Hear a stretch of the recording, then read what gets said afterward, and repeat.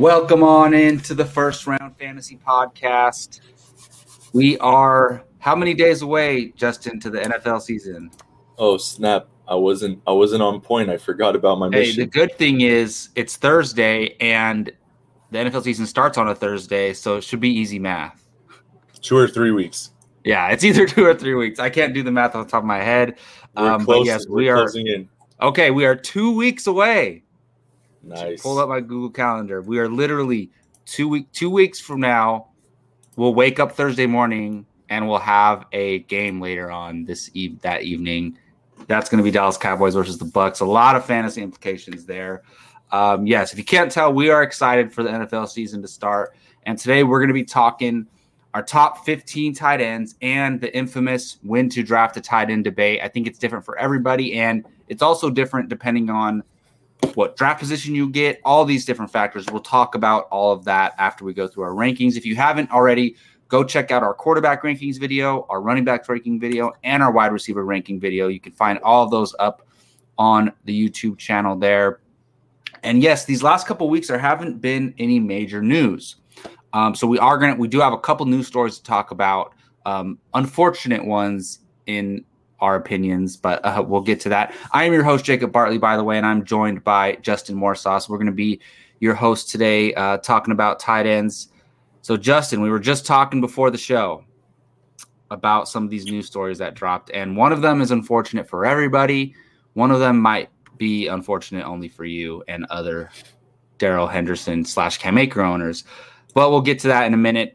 First up, and like I mentioned before, on our show, there's plenty of other news outlets for you to go to, but I only want to talk about definitive news, and this is a definitive story. Travis Etienne of the Jacksonville Jaguars has been placed on IR, essentially ending his season, and he has a Lisfranc injury, which is something I have not heard of commonly, even among football players. And it's a foot injury. We heard about it a few days ago, and we were just waiting to hear. Some people thought he was just going to miss some time, but he's basically going to miss the entire year. Now, this sucks on multiple levels for people who already drafted ETN and keeper and dynasty leagues. I mean, at least you get to have him in the future, and it's not an Achilles injury or anything like that, but it still definitely sucks because you sacrificed huge draft capital to draft him. And I got hurt by this, by the way, in a dynasty league. I have him, and I believe I took him in the fifth or sixth round. So that's a big player that I'm passing on to get him. But it's also big news for James Robinson, who last year was a top 5 top 5 running back, depending on your scoring. And it begs the question, does he go right back into that spot that he was at last year, or is it a little bit more complicated than that? First off, Justin, how does it what about the Travis Etienne news? I know it sucks. And then where do you think, does this elevate James Robinson, and how high? Yeah, it's sad news. Never fun to see an exciting rookie get banged up like that. It has its pros, it has its cons. If you already drafted and you drafted Etienne, you had a bad day. If you have J-Rob, you had a good day. But his injury is a pretty freak injury, and it's going to take some time to recover. I'm pretty sure he has to have surgery and then go and boot and then a rehab session. So it's going to be the whole year, I think, for him, right? Basically, yeah. Yeah, so there's no way. That's tough. So I love J-Rob regardless, and I love him even more now. So we haven't drafted yet, and I thought I was going to be able to get him earlier because I'm not a big believer in little quick running backs taking a lot of time over the main dogs. So I was hoping that I can sneak him in a round earlier, but that's not going to happen anymore. So it's just not good because we want every running back that we can get, but it does have a silver lining to it aside from an injury and all that. So J-Rob stock goes way high, and anyone who wanted to trade him is not wanting to trade him anymore. Yeah, this is crazy. And this is why I love to have our running back rankings, or all of our rankings, handy in our spreadsheet, because I can reference this. We did our running back rankings video a few weeks ago. I did not have, and we only ranked our top 32 running backs. I did not have James Robinson ranked. You had him at 19 with the knowledge that Etienne was going to play. I mean, you have your spreadsheet. How far up are you willing to move James Robinson? I put him in the ballpark of. I have JT at 11, Najee at 12, Demon at 13. He slides maybe above that or right in between. So he gets slotted up to fringe top 10, top 15.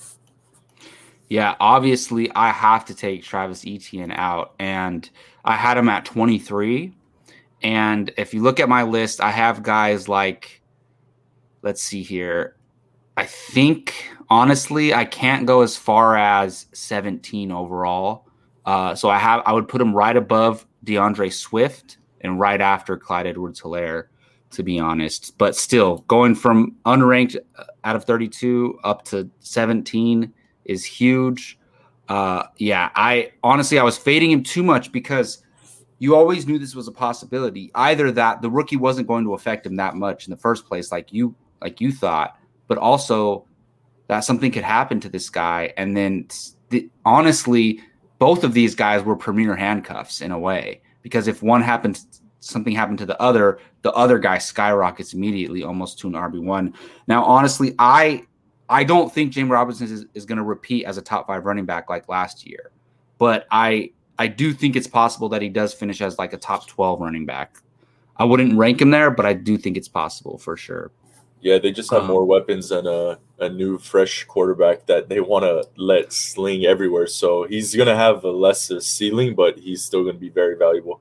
Absolutely. And I will tell people, look, when this stuff happens, even if everybody knows about it, it takes some time for the ADP to catch up, because what happens is a lot of people use whatever software they're using, whether it's like the Yahoo app or whatever, to the rankings on there and the ADPs on there dictate how people draft. It's just how it works, because the picks are timed and people are in a rush and they're like, oh, I'm just going to take this guy. He's high up. It's going to take a while for James Robinson to climb up that ADP, because you have to have drafts take place for his ADP to climb. So if you're drafting now or tomorrow or Monday, whatever, you're going to be able to get James Robinson a little bit cheaper than you are going to be in a week from now, or drafts that are happening right before the season. So if you're drafting right now, take advantage of that little bit of a discount until we start seeing him go in the second round, which I think is coming for drafts with this guy out. And it's crazy, man. Like our buddy Shane,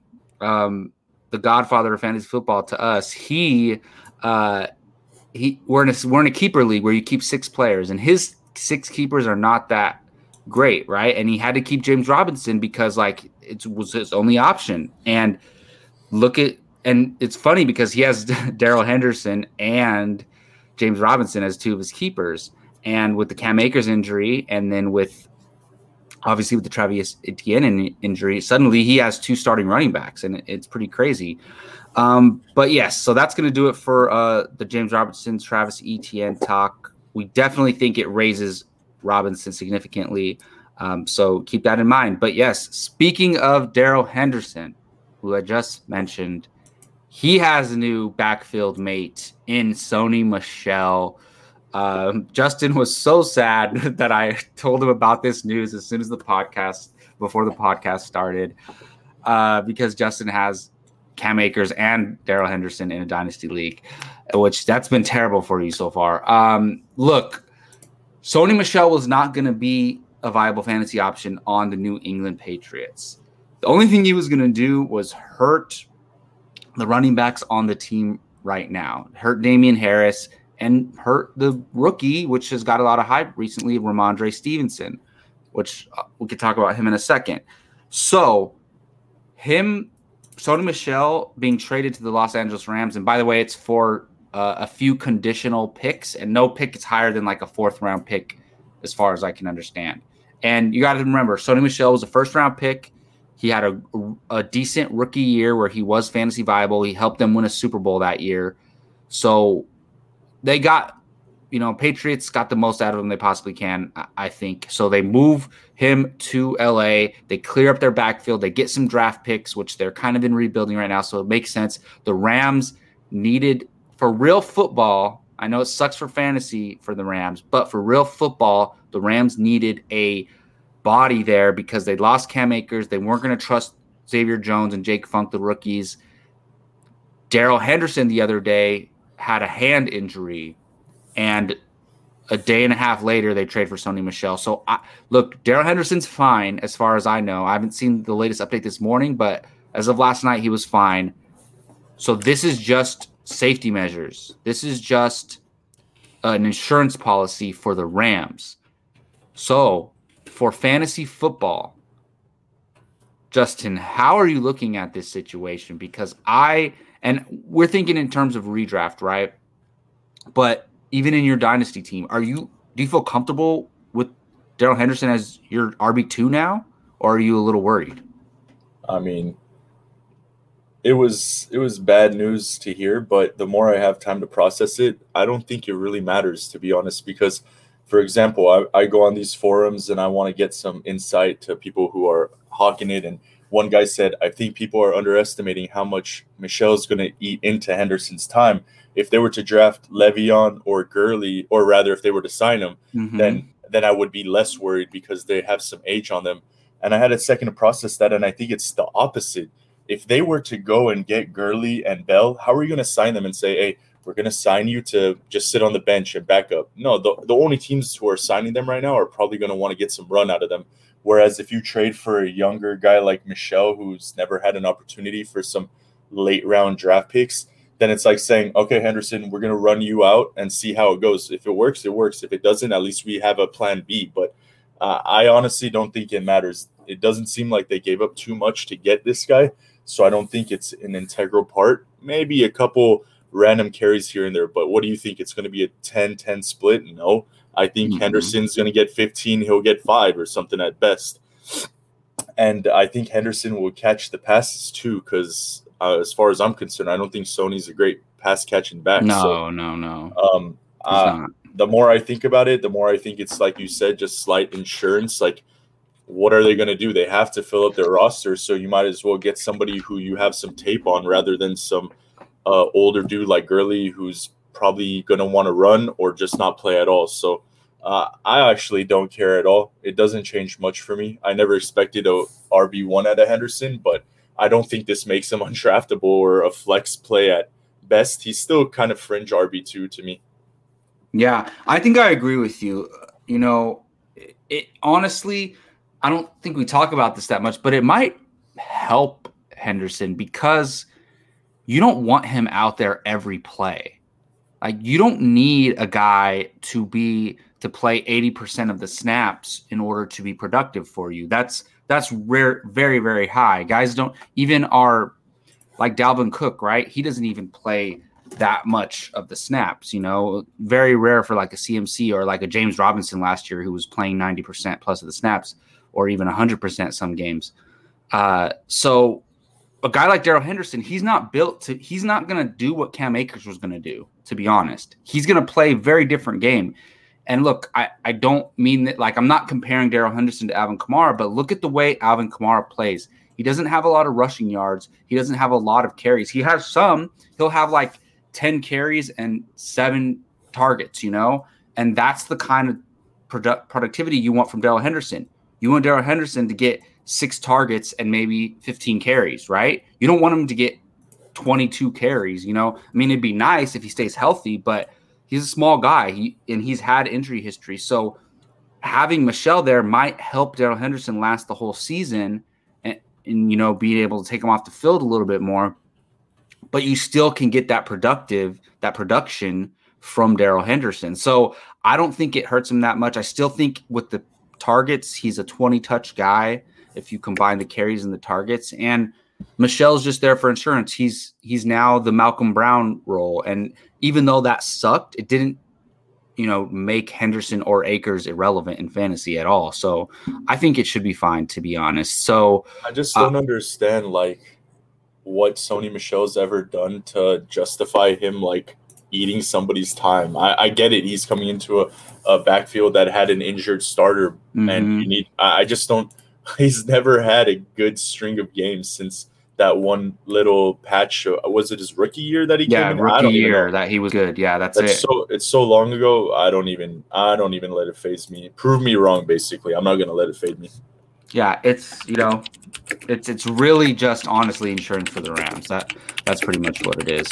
All righty, let's get into this tight end discussion. So we are going to go through our top 15, and we just ranked 15 because, like we talk about all the time, we mainly play in 10-team leagues, and most casual fantasy players play in 10-team leagues. And honestly, our audience, we're not experts. We're not mathematicians giving you all these in-depth stats. So our audience is casual fantasy football players. So for me, if in those 10-team leagues, it's about 15 tight ends that get drafted, maybe even 20, but even those top 15 through 20 guys are just dart throws in a way, because the tight end position dries up shortly. It is the most complicated position to figure out in fantasy football, but there is some guys who reside at the top, and we have our rankings. So I'm going to go ahead and bring up our rankings, and maybe we'll go through them 1 through 5, 6 through 10, 11 through 15, and we'll talk about some of the discrepancies on our individual lists, and we'll talk about our one deep sleeper that we decided to choose. So Justin, I'll shoot to you first. Let's go ahead and go through your top 5 and kind of maybe talk us through what you were thinking there, putting that list together. All right. So I think the 100% consensus is Kelsey at 1, Waller at 2, Kittle at 3, Pitts at 4, Hawkinson at 5. I like the list. It was difficult, but I was pretty content with this top 5. Yeah, for sure. So, I think Kelsey at number 1 was an easy one.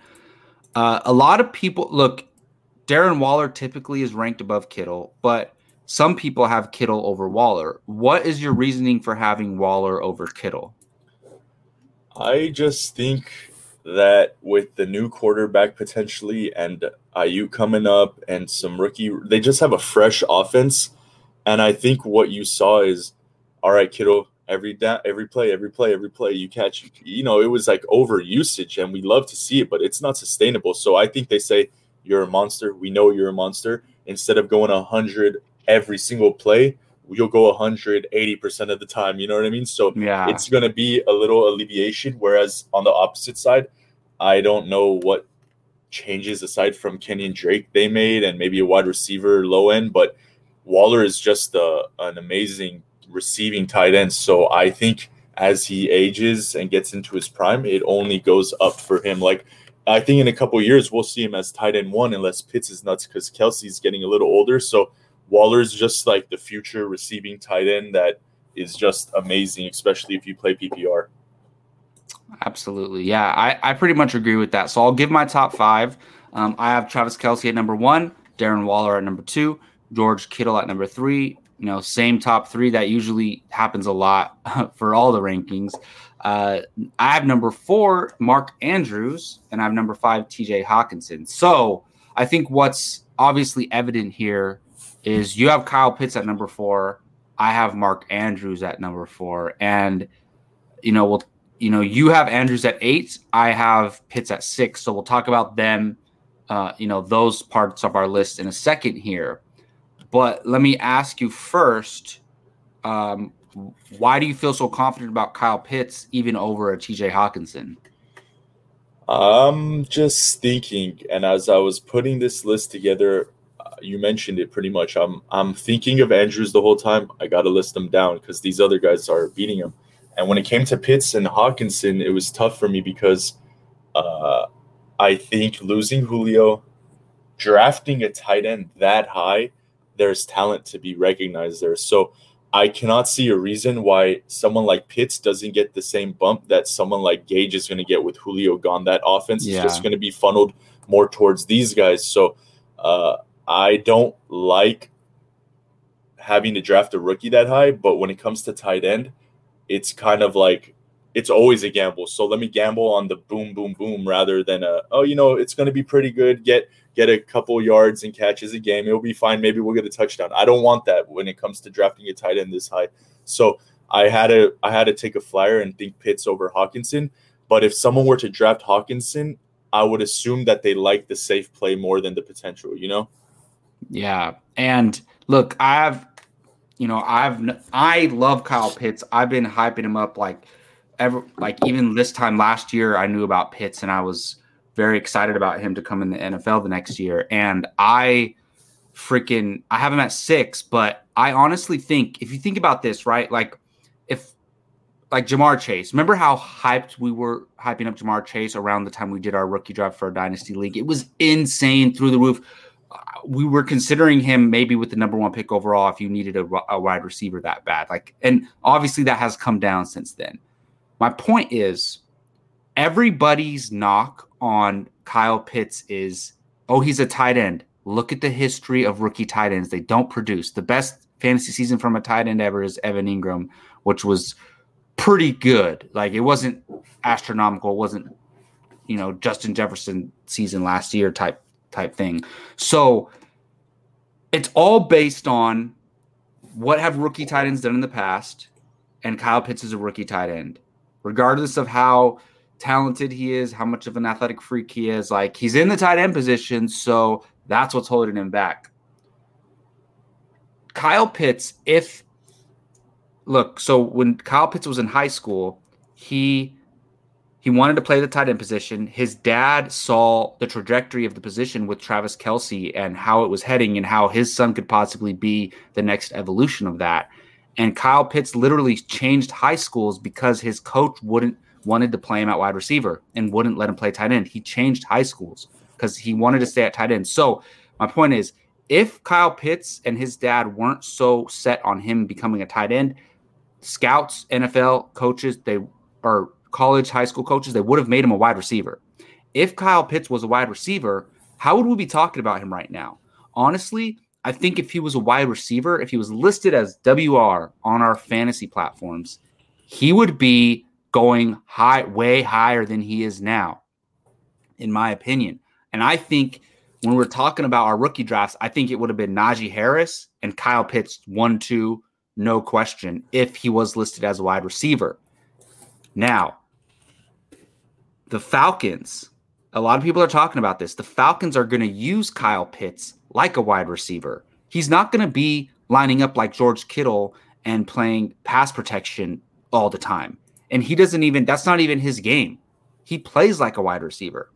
So my point is, who cares what slot you put him in on your fantasy lineup? He's still going to be that productive. He's going to produce like a wide receiver, in my opinion. And if you have this guy as a wide receiver, to me, like, his ceiling is like the next Calvin Johnson. Like, that's insane to me. So you get to slide that guy into your tight end slot. Now I'm even talking myself into it. I should have him higher. I should have him at number 4. But my point is, we can't use this logic of, oh, he's a rookie tight end about when we talk about Pitts, in my opinion. Does that make sense? I agree with you, but I disagree with the statement you made. I prefer him at tight end because tight end sucks and I need to fill that slot. No, I agree. So. No, I'm not saying I want him to be switched to wide receiver, but I know what you're saying, though, because look how spoiled we are. We get this guy as a tight. Like, imagine if just choose your guy, like Devontae Adams. You could play him in your tight end position, or whatever. Even if it was like Jamar Chase. If you could play Jamar Chase in your tight end position, you'd be drafting him like crazy because there's only 5-6 guys that you feel comfortable with that you can play in that slot. So in order to have this guy that you can put in your tight end position, it's such a luxury, to be honest. Yeah, I think I looked him up. He's like 6'6", so that's extremely tall for a wide receiver pretty much. There are only a few wide receivers that are 6'6". No, yeah, that's fair. And his height is part of the reason why he plays tight end too. Yeah, I love him at tight end, and I want to see Matt Ryan bounce back and get those high-flying air yards going, and I want him to be part of it. So I just see a potential there that's really nice, and I'd rather have it than like Hawkinson at 5 for me was solid. I just rather have the boom on Pitts because that team is capable of it. No, I agree with you. And look, the reason I have Mark Andrews at 4, TJ Hawkinson at 5, to me, they're safer. And look, I just talked to you about Kyle Pitts, and I'm super hyped about him, love him. But we're talking redraft here. If we're talking dynasty or keeper, I would probably take Kyle Pitts number 1, to be honest. Over Waller? Yeah, because look. That's tough. Kelsey's 31. George Kittle's about to turn 28. Waller's 28. Oh, I didn't know We're Waller's saying that he old. could. We're saying Pitts could be just as good as them or better by next season, right? And Pitts is 20. So if it's dynasty keeper, even this year, I'm taking Pitts over everybody else just because, look, it might seem crazy, but if it's dynasty or keeper and you're able to keep one of those guys, why not? But my reasoning for Mark Andrews, look, I just think he's the number one target on Baltimore. All the wide receivers are banged up. But Rashad Bateman's banged up. Hollywood Brown was banged up. I believe even Sammy Watkins was having some trouble recently. So it's going to be the Mark Andrews show. He's going to get a lot of touchdown volume. I just think he's safe. Hawkinson, similar situation. He's the number one target on Detroit. Pitts is going to be the number 2 target in Atlanta. And I do think his ceiling is way higher than Andrews and Hawkinson. But I just think that, look, he's not the number 1 target. There is some question marks with how the Atlanta offense is going to run. So move Kyle Pitts a little bit down to number 6, but I don't think that's insulting. So let's get to our 6 through 10. We teased it a little bit, but go ahead and talk about your list, Justin. All right. 6, I got Robert Tonyan. 7, Goddard. 8, Andrews. 9, Noah Fant. 10, Irv Smith Jr.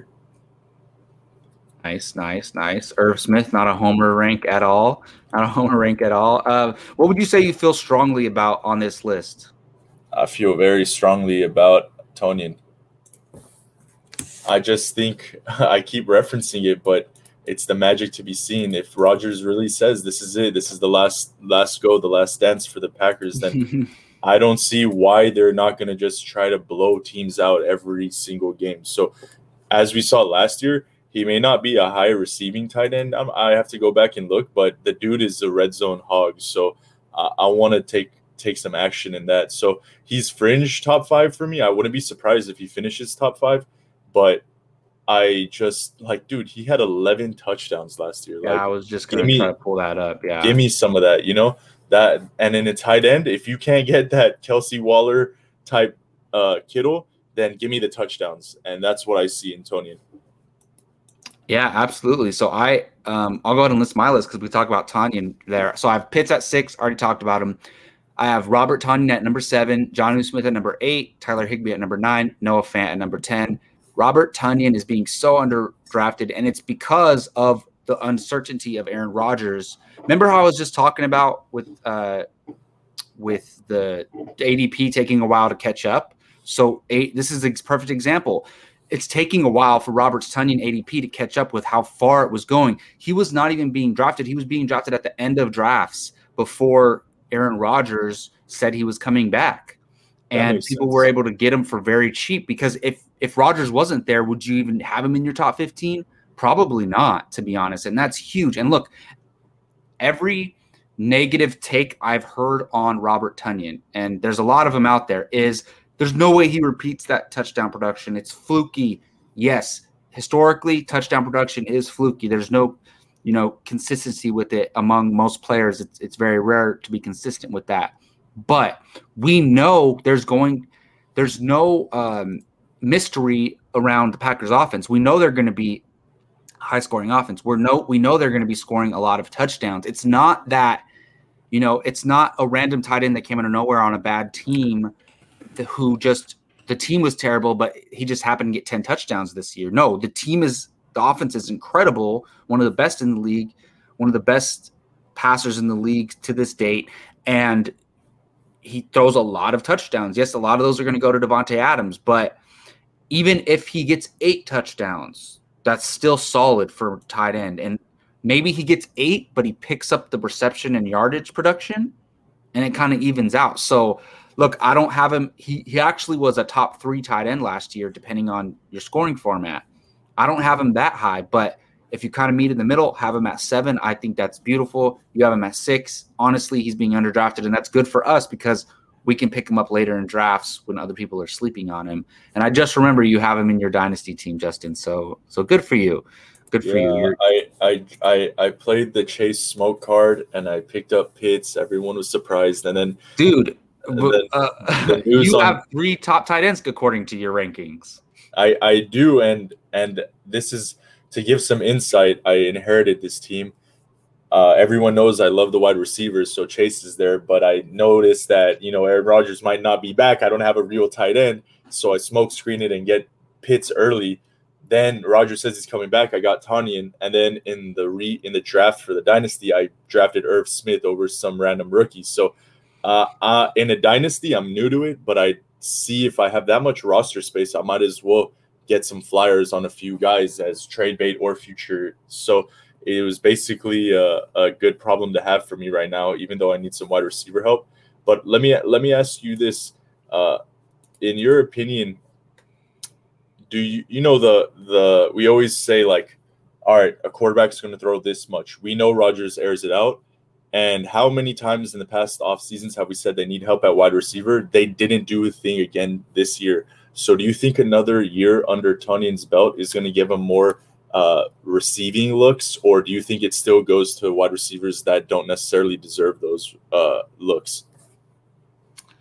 Yeah, I do think, look, we know Aaron Rodgers is a guy who you have to earn his trust as a pass catcher, right? So there's been people have said that like he doesn't throw to rookie wide receivers because he doesn't know them, he doesn't trust them. And so once you get in Aaron Rodgers' trust circle, you're going to be that guy. And look, Randall Cobb's back there, right? So, and we know he's in there, his trust circle, but I don't think that's going to affect Robert Tonyan too much. So yeah, I honestly think as far as pass catchers go not talking about the running backs because maybe Aaron Jones is the second best pass catcher on the team or second best option for fantasy as far as pass catchers go. But if we're talking about non-running backs, it's got to be Adams, and then I would have Tonyan right there behind him as far as the second guy that Rodgers trusts. So I'm not worried about it at all. Yeah, I was struggling with it because, we want Lazard to have a good time. MVS, we gave so many opportunities. Yeah, I'm not drafting any of those other wide receivers. Maybe Amari Rodgers in Dynasty, but that's it. Yeah, if Tonyan can leave the game with 5 to 8 looks, then that would be really nice. Yeah, for sure. Even if he gets 5 targets a game like that in Aaron Rodgers' offense, that's going to be highly productive for sure. So I have 2 guys that you don't have. I have Jonnu Smith and Tyler Higbee, and I think these are 2 of the guys that are being very underrated throughout draft season here. And I know Jonnu Smith has competition with Hunter Henry, but I honestly think they're going to be used differently. I think Hunter Henry is going to be used as just a pure pass-catching tight end, and that's what he is. I think Jonnu Smith is also going to be used as a pass-catching tight end. But if you watch the Tennessee games last year, they were using him. He got carries. He was doing jet sweeps. He was playing like a Deebo Samuel, Curtis Samuel type role on the Titans. I honestly think this is the first guy that Bill Belichick went and got at like the first day of free agency, like one of the first big major signings. He loves Jonnu Smith. He talked about Jonnu Smith last year, like during press conferences, how much he loves him. And this was the very first guy, the greatest coach of all time, went and got this guy on the first day of free agency. He probably talked to him several days before and was like, look, I'm signing you. Like, here's all this money. I'm signing you. He's not just going to be a traditional tight end. He's going to be used like a gadget guy. And I just think that's going to be very productive in this offense. And on top of just the traditional tight end work that he's going to get. So I'm not worried about him sharing with Hunter Henry. I think it's going to be a different kind of role. Tyler Higbee, not enough people, and I know the industry has noticed this, but like as far as casual fantasy football players go, Tyler Higbee a couple of years ago had a end of the year stretch that was incredible. I think it was 2019 where Gerald Everett was out and he had an end of the 5 games at the end of the season that literally won people leagues. And then he was drafted highly coming into 2020 and he didn't do much. Gerald Everett's gone. He's in Seattle with one of the offensive coordinators from the Rams, actually. And now Higbee's here, and there's not much competition for him in the tight end slot. And we have Matthew Stafford here, which we agree elevates all the pass catchers on the team. And we saw what Hawkinson did last year in his games with Stafford, which was pretty solid. So I think Higbee's being underdrafted. And we both have Noah Fant on our lists. You have him at 9. I have him at 10. This guy has the potential to be amazing. If he had a decent quarterback play, or even just a quarterback that focused in on him, I wouldn't mind moving him up to like number 7 or something. If we knew, like, honestly, if Watson was in Denver or something, we'd consider Noah in the top 5, so that's how talented this guy is. I think the only thing that holds him back is the quarterback play and injuries, unfortunately. Yeah, it's interesting list that we have, and I like the Higbee prospect. I just have been burnt too many times by expecting more out of him. Yeah, I understand. Granted, last year was just a down year for the Rams, and they still did all right, but I just don't see it. Like, okay, Stafford can bump him up, but wouldn't I think that Stafford is going to utilize a nice wide receiving core a little bit more? A tight end is supposed to be that safety blanket at the worst times of plays, and I just don't see that in Higbee right now. So prove me wrong. Let's see if that's different. But as far as your Jonnu in New England issue, when they signed Jonnu, I was like, oh, buddy, this is real nice. That's like excellent. And then what happened right after? The Hunter Henry signing. So it's like, Tell me one time where a dual tight end system produced a good tight end that you want on your team. Who do I start? Every week I'm going to be struggling. Do I start him or him? Do I want both of them even on my roster? It's a problem I don't want to have. Although I recognize the talent is there, it just is too much of a problem for me to want to put them on. So separate, Hunter Henry and Jonnu both reach my list, but together, it's just such a difficult mystery I don't want to play with.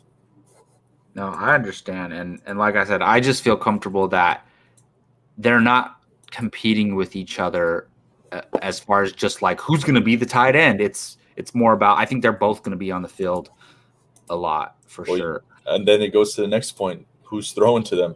Exactly. Yeah, that's tough. I don't think Mac Jones is as bad as everyone says he is compared to the other kids. No, he's actually been playing well. Yeah, so when I heard that news, like, if you know me, I never have drafted Cam. I never wanted him on my team. I don't think he deserves a roster spot in the NFL anymore. And I know I'm just armchair. Not even as a backup? No, because the ego is too strong.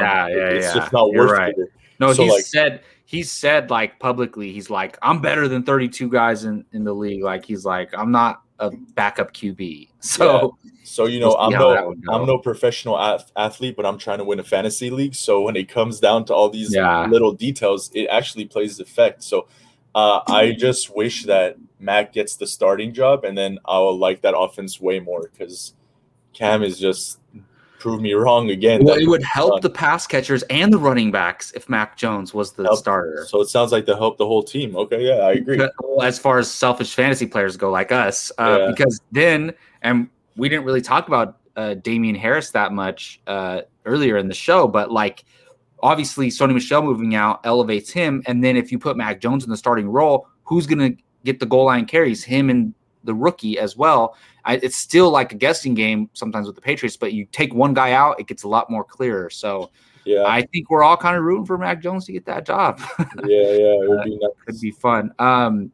So real quick, Irv Smith, we've talked about him the least.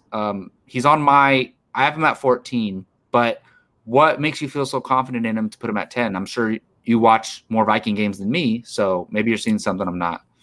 Yeah, the reason I like him there is it's just time. Like, if you watch the Vikings last year, Kyle Rudolph has been a fan favorite for a while, and we loved him, and he had a couple great seasons, but you saw that it kind of swayed away from a receiver to more of a blocker. And in today's NFL, you don't necessarily want that anymore. You want almost more of a passer than a blocker. Only specific offenses want the other, but Irv Smith is a talented, athletic guy. Like, I would say he's been hidden from the league, because he's just, when he's played, he had a couple nice games, but he didn't have a lot of consistent runs, so it was hard to get a gauge on him. But, moving away from Kyle Anderson, it says, all right, we're good with what we have here. Let's run him as our only tight end and let him take the offensive snaps. So I'm a believer that he's going to turn that into something, especially in an offense that always, like, if you watched us play as the Vikings, we wanted to involve the tight end in the red zone, but Rudolph just didn't have it anymore. So hopefully with this change, he had 5 touchdowns last year coming at the second half of the season. And if I extrapolate that to entirety, he would have basically, he didn't play much the first 4 games. So let's say he gets 8 touchdowns. All of a sudden, just by doing that as a tight end, you're going to be good. You're going to be relevant in fantasy. So I want some piece of that. And Thielen, I think, has 1-2 more years in him. So they're going to try to alleviate some of those short passes and get the tight end going. So I like Irv Smith. And I don't want to say it's homer, but maybe a little bit. But I just like the outlook. Yeah, I think there's always a little bit of homerism when we're ranking our own players. And I think part of it is that we pay more attention to those teams and we watch the games more. So I honestly think fans that actually watch the games have a little bit more insight than just a random person who doesn't watch the games, of those teams specifically. And it goes like, if I went and watched all of the Dolphins games, I would have better insight on Tua and Gesicki, things like that.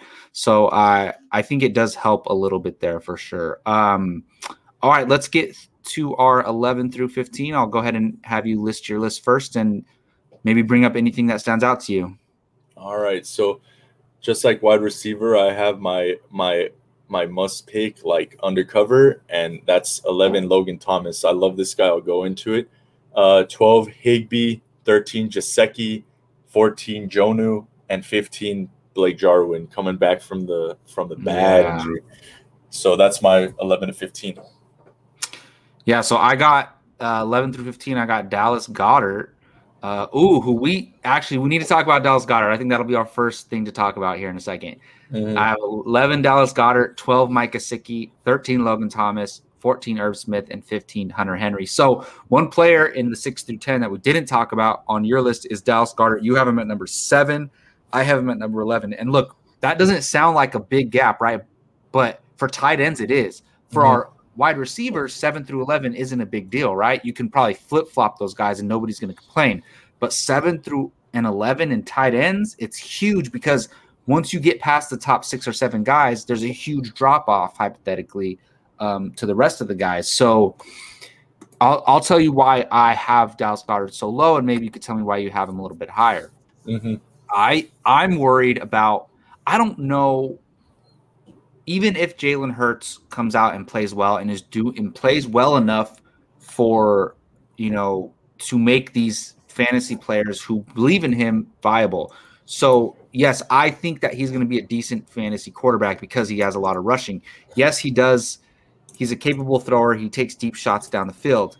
But I just don't know if it was a small sample size last year, like 3.5 games, 4 games. I don't know if he targets his tight ends, like I don't think we have a big enough sample size to know that. I don't know if he's going to lock in on Dallas Goedert. Plus, Zach Ertz is still there. Before this year, I was thinking that Zach Ertz was going to move on. I thought he was going to get traded to Buffalo or something like that. And then if that was the case, I would feel very good about Dallas Goedert. And it's not that I think, Dallas Goedert is a less capable player than Zach Ertz. Dallas Goedert is better than Zach Ertz at this point in their careers. He just is. And it's not that Zach Ertz is going to play better than him. It's just that Zach Ertz is there. Zach Ertz's presence alone hurts Dallas Goedert. So the questions with Jalen Hurts, Zach Ertz being there, I have him at 11, which is still respectful. He's definitely like, if I draft him at 11, and he's my starting tight end, I'm cool with it because that means I waited and I got better running backs and wide receivers and maybe a decent quarterback. So I'm cool with him as my tight end, but I got to put him down at 11. Justin, you have him at number 7. So what makes you put him so high? This one was the hardest one to me because when I make my ranks, I wanna combat my love for a player versus the truth of a player.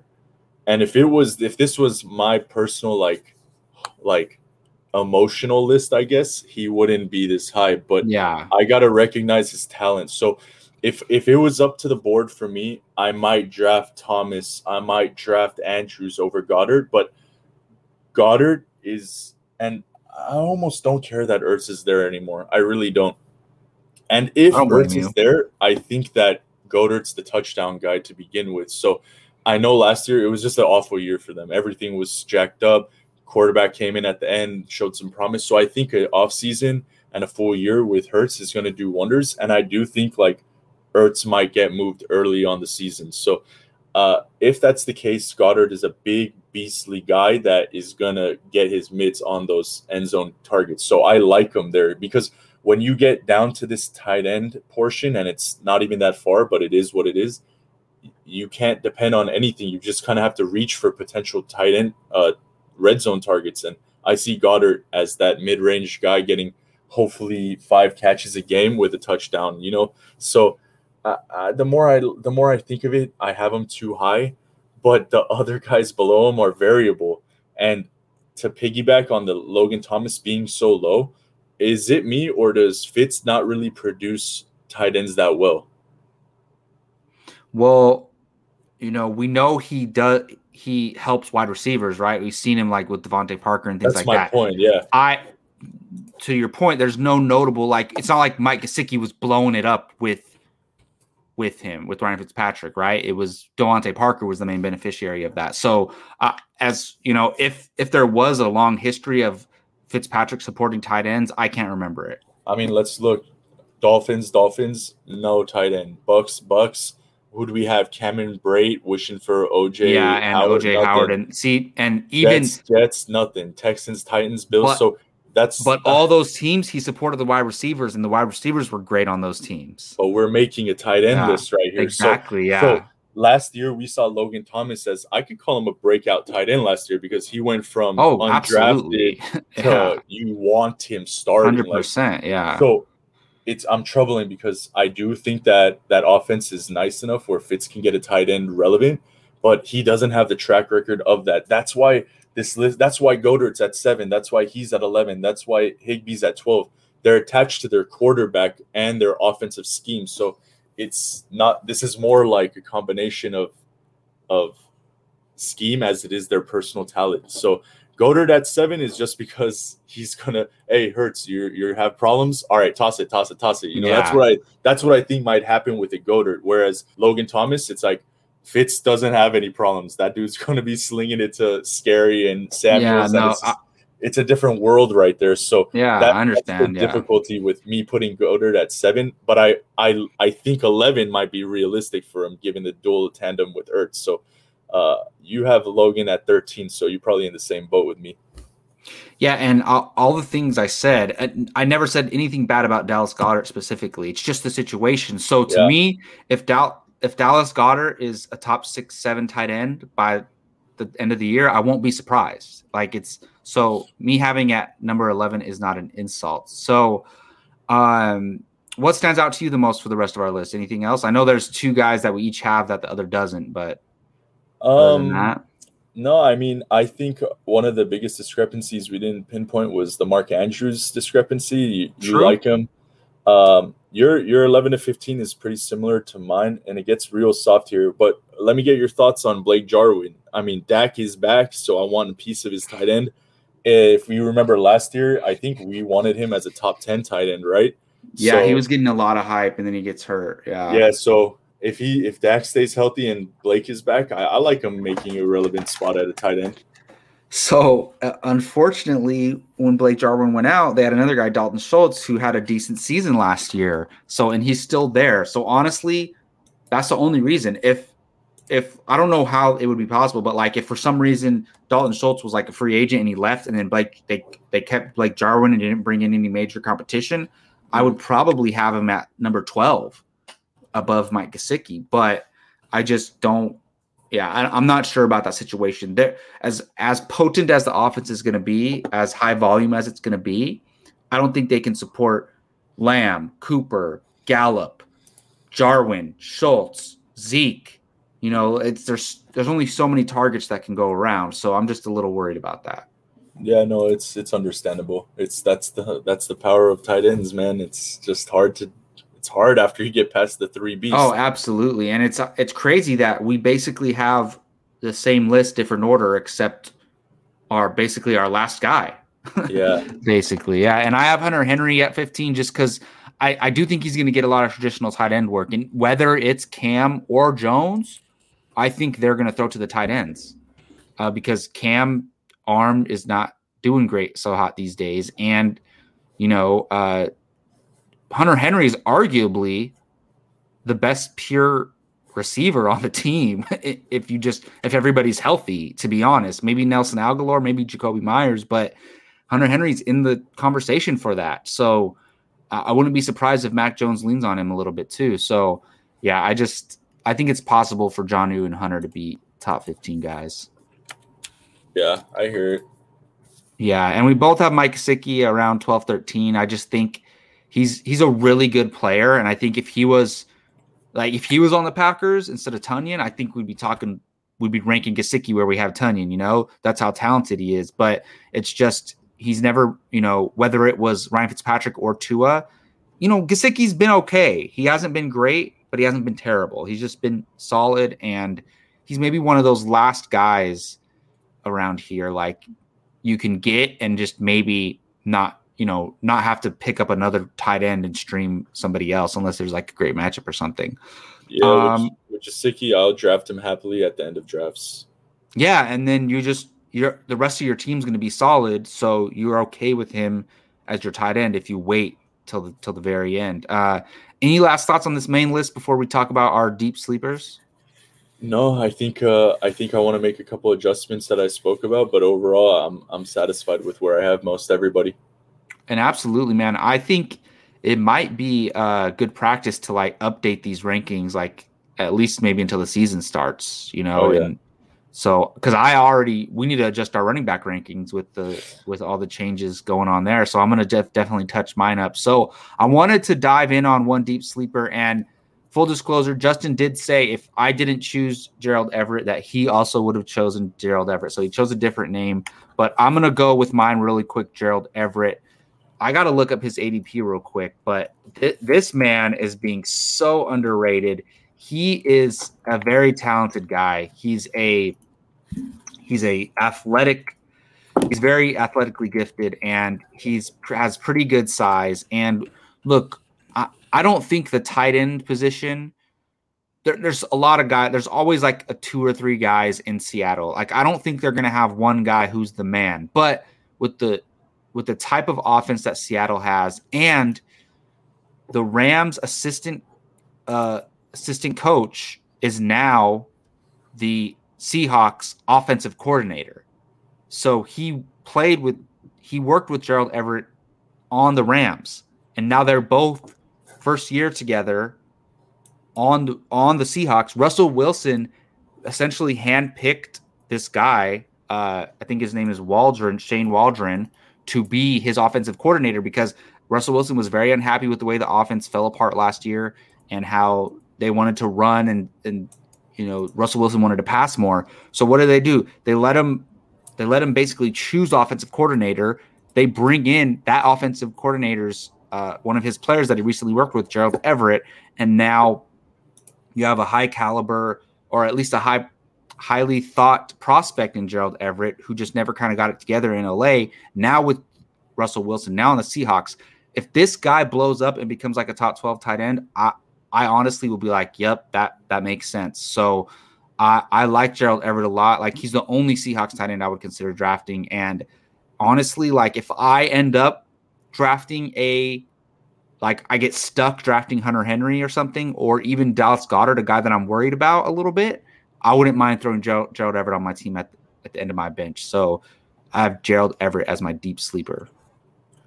I agree. I love the fit mostly with Russell Wilson. It's just kind of like it screams the type of tight end he likes to use. So yeah.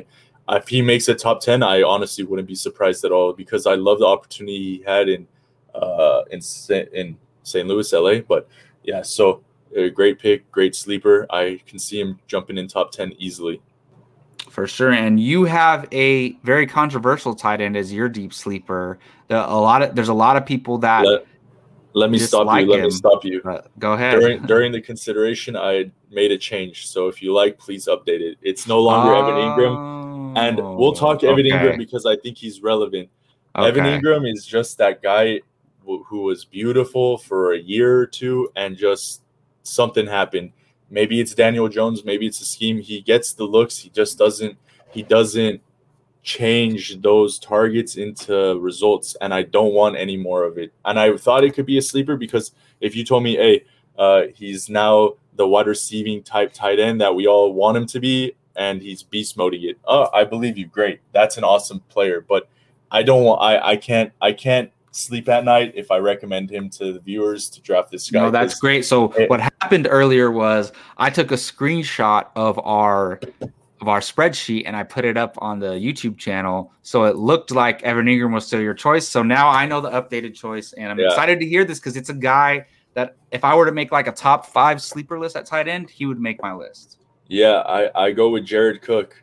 And the reason it's a sleeper is because I think every year no one drafts him. And then every year you pick him up by week 2 because you need tight end help. It's it's a weird player that doesn't make the rosters, but always finishes the year on rosters. It's just, and I like him actually. And he was here. That was like in New Orleans. He was on the Raiders too. Yeah. Wasn't he on? Am I thinking of somebody else? He was also on the Steelers, right?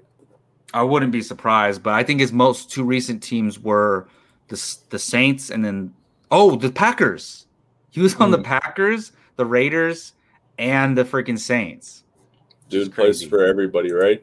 And the reason I like him as a sleeper is because he's like, he catches big balls and he goes for big plays. So I like Herbert getting better. I think I know you like Mike Williams, but outside of Keenan Allen, I'm not really high on anybody. Mm-hmm. Austin Eckler is going to do him, but there's got to be room for a tight end because we saw when Hunter Henry was on, he was on. So I like Herbert and his connection with a tight end. So give me a receiving tight end in LA or in Charger land. Yeah.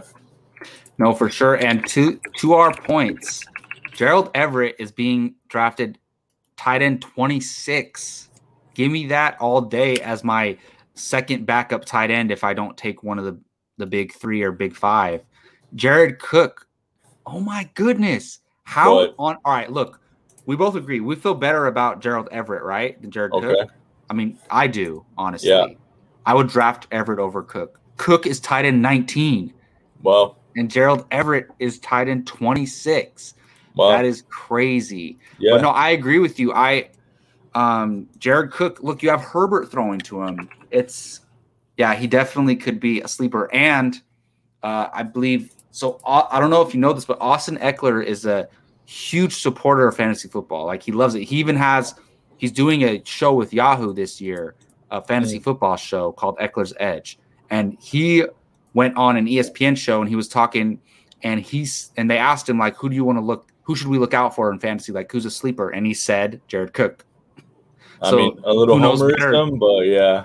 Who knows better? But no, they asked him on his team who would he say is a sleeper. Yeah, not just any player on the Chargers who's a sleeper. And he said Jared Cook. And who knows better than the guy who's with him at practice all the time? I believe it. I might have to bump him up into the top 15 after this show. Yeah, it's very possible. But yeah, that'll do it for our tight end episode. Thank you, everybody, for watching this video. Let us know what you thought. Do you disagree with our rankings? Do you agree with them? We want to hear your thoughts in the comment section below. We would really appreciate it. Thanks for joining me today, Justin. Go ahead. We didn't get to talk about drafting strategy for tight ends so much. Oh my goodness. We intertwined it, but wow, if you want, we can do another show. No. That's a good point. So let's just spend about 5 minutes. Do you have 5 minutes? Yeah, I got all day. But what I'm saying is, if you want, since we have this, I know you're going to edit it out. Yeah. Just make it a whole different show, like a 5-10 minute segment. Maybe it would be better for them to have 2 different, like, tight end rankings and then tight end. For sure. And honestly, like we went through our tight end list. Like, it took longer than I thought, but we actually kind of like stretched it out longer than we thought it was going to be. And of course, we didn't even talk about the name of the of the video today, but let's get into it real quick because that is what we did. We can maybe go about 5-10 minutes for this. So tight end strategy. Now that we went through our tight end rankings, I was just closing out the rankings part, guys. I was moving on to the part where we talk about our strategies. Justin caught it early, but yes. So let's talk about it. So I have a mentality when I go into drafts, or not even a mentality. I don't plan to draft a tight end at a certain spot, but I have a certain way that it always happens with me. I'm sure you do too. Some people do go in saying, nope, there's a few strategies you can go. And some people go in like, nope, I have to have one of these top 2 or 3 tight ends. Some people say, no, I'm going to pass on those, but I'm going to grab a guy in the middle. I'm going to grab maybe like I have to leave with the TJ Hawkinson, or I have to leave with a Mark Andrews. Or there's maybe even 4. You can go a little bit later, or you can go deep sleeper. So Justin, I'll ask you first, what do you usually find yourself doing? And then I'll go ahead. So basically, I have a very easy method for me, and it's my mind says draft Kelsey, draft Waller, draft Kittle, and if they're not available, punt. It doesn't matter anymore. But I can never bring myself to draft a tight end that high. So it's a catch-22 there. But I when I look at my list, I break it into draftable versus not draftable. So off my list, it pretty much ends with maybe Tonyan, so top 6. So I might want to get, I don't know his ADP, but for me right here, 8th, 9th round might be my last shot to get a tight end. After that, I'm asking myself, there's 10 teams in my league. I gotta understand, is it a 10 team or 12 team? Then I count the tight ends. So we're in a 10-team league in all our leagues. So say all my top 10 are gone, and that leaves Logan, Tyler Higbee, Gesicki, Jonnu, Blake Jarwin. Not the hottest list, but I asked myself, am I okay with maybe getting one of those guys as the last few picks of the draft?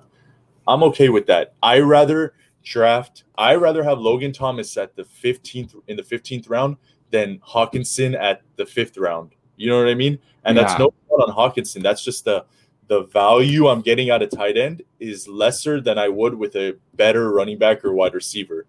So I recommend separating your list to draftable versus not draftable, and then make your choice in priority after that. All right, it's the 15th round or 14th round, and I got Irv Smith and Logan Thomas and Higbee to decide from. I'm fine. I'm perfect. That's cool with me. If I leave the draft with one of them at that point, and then I'll draft my kicker and defense. That's how I look at it.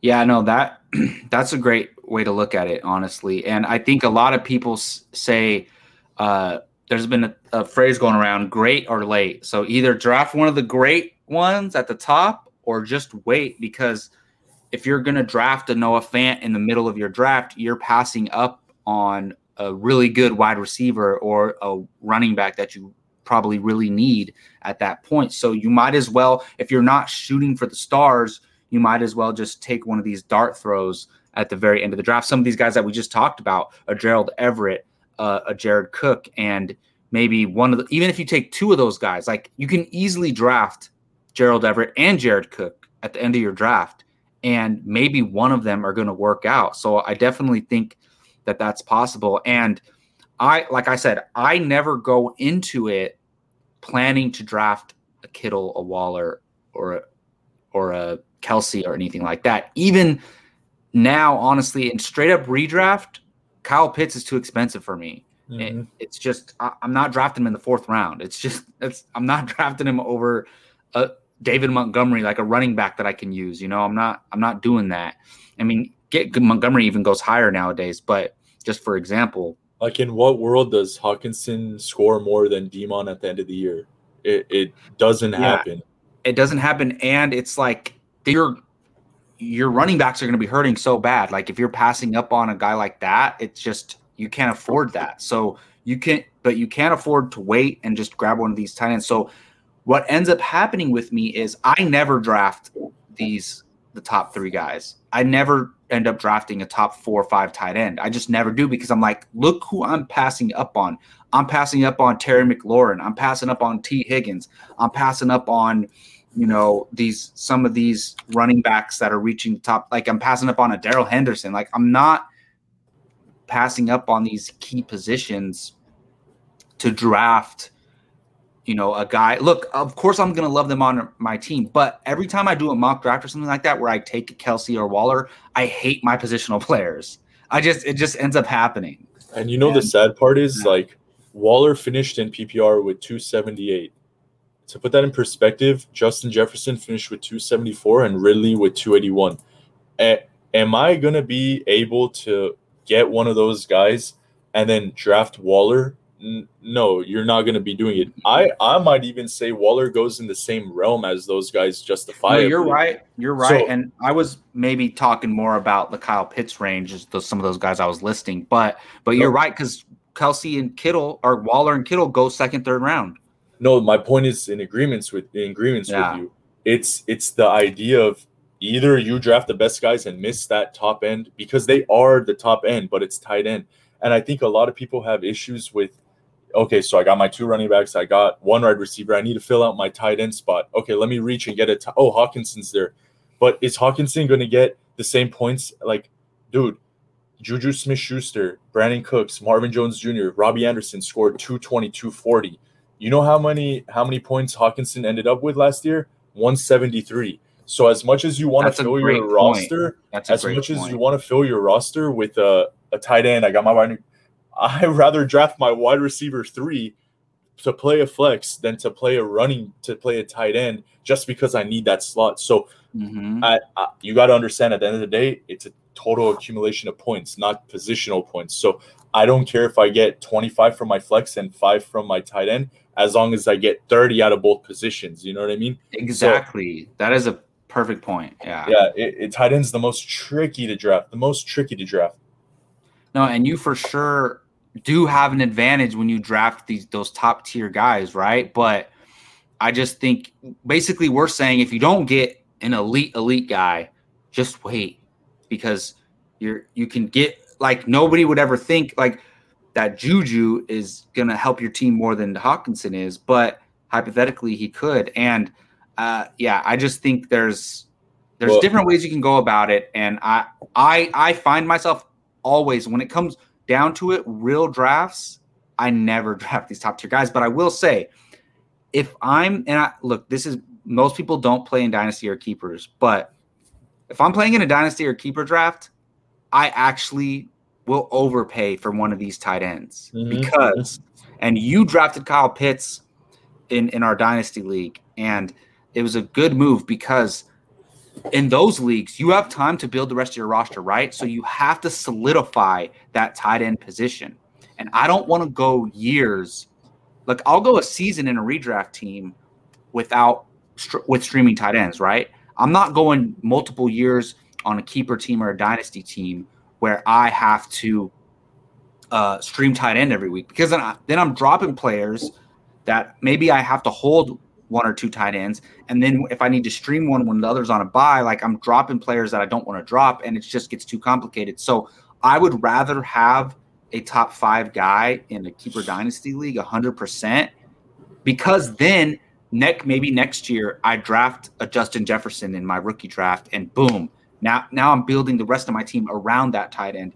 And I'm in a 6 keeper league that I really care about, and our home dynasty league that I really care about. And both in 6 keeper league, I have Kittle because I'm not dealing with streaming tight ends. And in our dynasty league, I have Hawkinson. I had Andrews and Hawkinson, traded Andrews, but I have to have one of these guys that I can just set it and forget it in those type of leagues. Do you agree with that or no? Oh, yeah, most definitely. Like, the goal of a dynasty seems to be reduce as many headaches as possible. So if you can solidify a tight end, then you're good. But actually thinking about it, I've gone like 3 layers deeper. So with now this line of logic known, I think, in even speaking redraft only, I think I'm more content reaching for a tight end such as Waller now and Kittle than I am a wide receiver, because if I'm still 25 deep and have a relevant wide receiver, then maybe I can skip a Calvin Ridley and DK Metcalf and live with a Keenan Allen and have Waller on the back. So if I were to draft, say, Kamara, Cook, Henry as 1, second round draft Waller. Do you think in the third round Keenan Allen's going to be available in a 10-man league? Maybe. He's fringe Yes. right there. Yeah. So it makes me think as maybe I should reach, because the tight end spot, if I could get 20 out of my tight end spot and get, instead of 30 in my wide receiver, I just get 20. I got to do the math, but you understand what I'm saying. That may mean draft the top 3 guys if